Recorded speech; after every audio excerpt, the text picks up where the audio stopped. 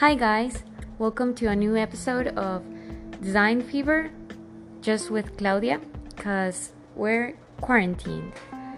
And sorry if there's noise, but my fridge is super noisy. And okay, so chapter 23 and the national vision within a global dialogue. In the 80s and 90s, technology changed the process and appearance of design. Express mail, fax, internet, emails, and global communication started. We entered a complex world of cultural and visual diversity, which results in an explosive era for graphic design. Being pioneers of modern typography, and overall just great designers with a different vision for problem solving. So then we talk about recent British graphic design and how it's transitory and enigmatic, eclectic, and connected to ephemeral pop culture. So they were taken from the things that were happening then and there. And so we start the chapter talking about Pentagram, a design firm based in London, and that opens up this dialogue, the international dialogue.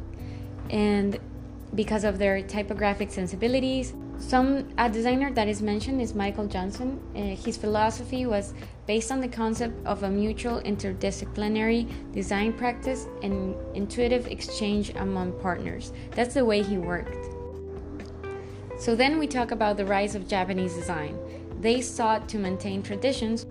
Yusaku Kamekura was called the boss. He founded Japanese Advertisement Art Club.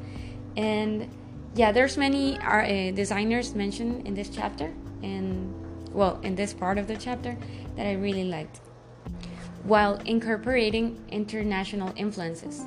European constructivism was a major influence, intuitive problem solving, and simplified emblematic forms. Also, something that I really liked was their compositions. They had mainly a central object and the information distributed in the sides, like in the top and the bottom. Also, contemporary Japanese design made strong emphasis on the aesthetic dimension, not at the expense of communication, but as a means of reinforcing and extending it. Then we move to the design in the Netherlands. Total Design, a design firm that had a philosophy that emphasized that the designer was an objective problem solver that findeth solution through research, analysis, and simplifying the message and the means for conveying it. So clarity and simplicity was a big thing. But then we have the Provo Youth Movement, which emphasized in the individual freedom and rejecting social conformity. Then in the chapter, there's a lot of designers mentioned, like Van Term, who was considered the expressionist in design. And also something that was really cool was this quote that I have here: "The conscious effort to produce innovative and provocative graphics was really important." And also it was said that an element of fun and play should always permeate a design, if its main objective allowed it. Then we move into conceptual poster, which is highly illustrative posters, and we're shown many artists and designers that are incredible, and they have completely different styles.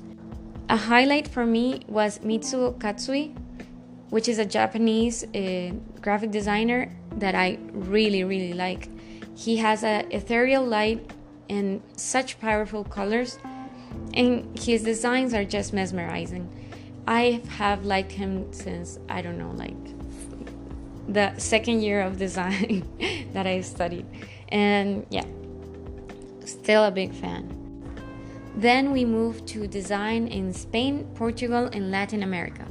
So we have two parts of the design in the Netherlands. The part that is the functional design, that is more towards corporate design, and it's a structure thing. They are filled with an aesthetic that reflected like super chill, I don't know how to say tranquil, view of life, charming, colorful, warm, and surreal, and witty. They were influenced by the modern artists such as Picasso and Dali, like the Sebastián Rodriguez. It reminded me a lot of my childhood books and the illustration style that I think is pretty nice, and many more. And yeah, some of the images that I saw.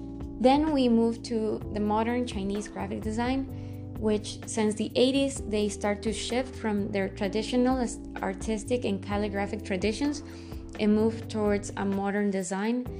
But I still think that it is pretty obvious and that they keep their essence, and it's really interesting how they merge.